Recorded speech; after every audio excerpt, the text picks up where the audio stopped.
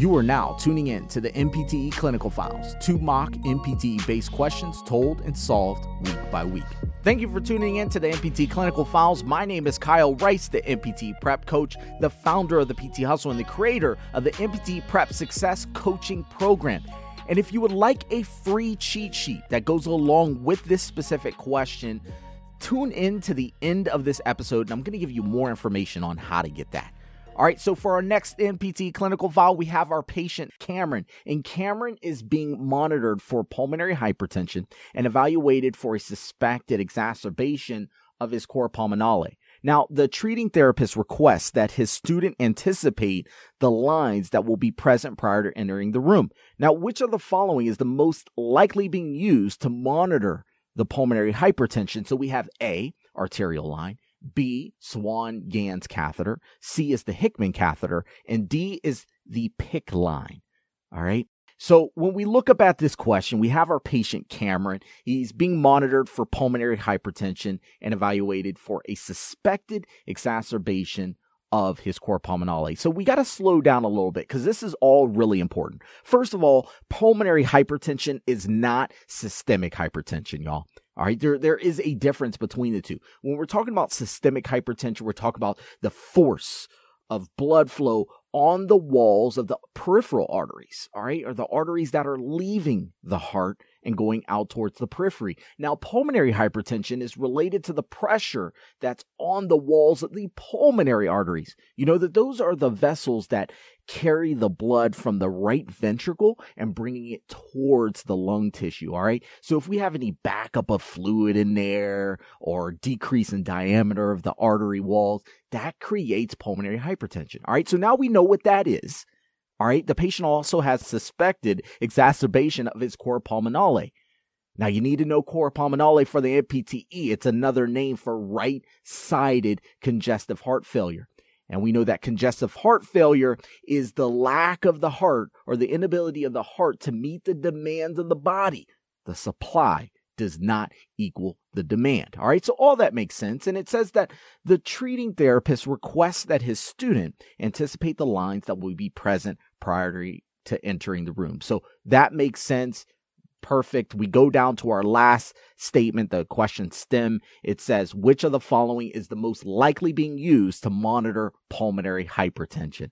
Now, this last piece, this stem, is super important because it kind of already gives you the question that you need to answer. It's already saying, which of the following lines, obviously, is most likely being used to monitor pulmonary hypertension. So if you know that, you should be able to get down to that final answer with speed, with certainty, with confidence. All right. Remember, the answer choices are A, arterial line, B, Swan-Ganz catheter, C is Hickman catheter, and D is the PICC line. All right. So now we need to get in here and start dissecting these. And obviously, we can't do that with confidence until we know what each one of these lines does. All right, so let's go down the order. A, arterial line. First of all, the arterial line is primarily used for two major things. It's used to do an arterial blood gas analysis. You know, the carbon dioxide, your O2, and so forth. We're trying to pick up those blood gases, analyze them, determine if there's any type of issues.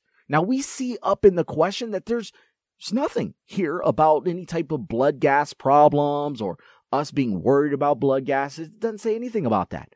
The other use of the arterial line is to measure blood pressure in real time, y'all. All right, listen to me. Arterial line measures blood pressure in real time. All right. And so you have your typical blood pressure units that you put across the brachium and measure the blood pressure. Well, that's intermittent blood pressure measurement. All right. But the arterial line can do it in real time. Now, here's the question for you right now. In the question, does it state that any desire or need to have a real time blood pressure analysis? No, we don't really see anything that's telling us that we need that at this point. Now, we're trying to look for specifically pulmonary hypertension and be able to monitor that. And that is not what the arterial line does the best. All right. So we can go ahead and already strike through that one. I don't like it. It doesn't answer the question. Let's look at B. Now, this is one that I always used to get wrong. When I was preparing for the NPTE, getting ready, I always used to get questions wrong about arterial lines and Swan-Ganz catheter and all that stuff because I didn't know that there were other terms that these lines were known as. So what do I mean by that? The Swan-Ganz catheter is also known as the pulmonary artery catheter. Don't forget it. All right. It's also known as the PAC, or pulmonary artery catheter. And so this line is super important because it does a couple major things. Number one, it can measure the amount of pressure that's in the pulmonary arteries. It helps us to look for things like pulmonary hypertension, all right? Because that's a lot of times where we will develop pulmonary hypertension is from the pressure that's in the pulmonary arteries. Well, the Swan-Ganz catheter, it measures the pressure in those arteries. So that's already something that I love. It's already answering the question. But it also is there to evaluate, diagnose someone who has right-sided heart failure. All right. Again, it says up in the question that we are trying to evaluate for a suspected exacerbation of his cor pulmonale. Well, guess what the Swan-Ganz catheter does? It monitors for pulmonary hypertension and it diagnoses or helps to evaluate cor pulmonale.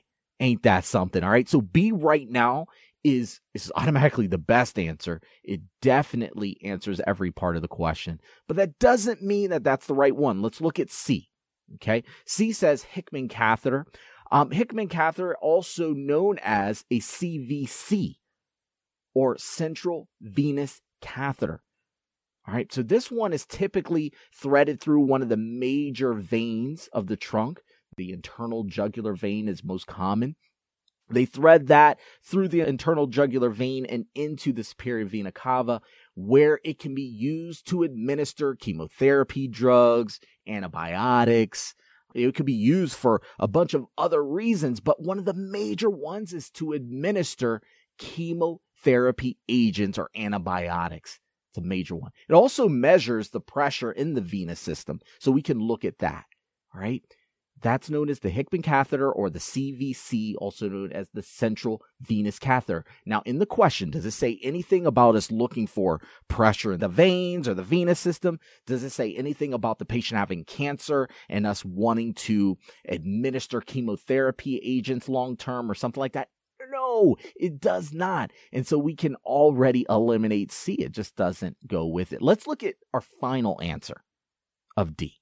The PICC line, PICC line. That stands for a peripherally inserted central catheter.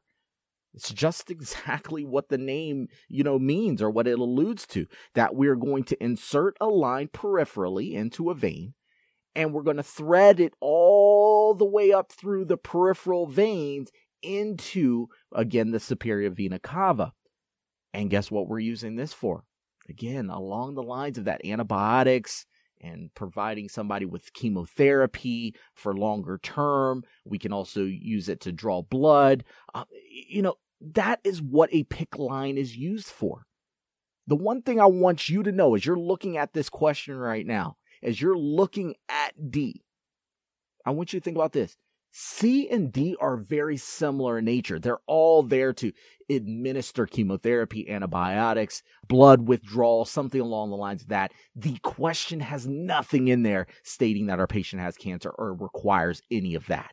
So therefore, C and D, I look at them as the same answer. They both can be eliminated, leaving us with our final answer of B, Swan-Ganz catheter. For those of you who got this question correct, congratulations, baby. Let's freaking get it. For those of you who didn't, again, I used to get these types of questions wrong all the time, and it was really because I didn't understand all of the different names and terms that could be interchangeable. All right. I also didn't understand fully what these different catheters did for the body and how they helped out and how they analyzed certain things. I didn't know that. And so what I recommend that you do is get into your acute care book, get into your cardiopulmonary book, find these catheters and figure out what they're truly used for and all the different names. But I don't want to necessarily just leave you with that. I always want to go above and beyond for every single one of you.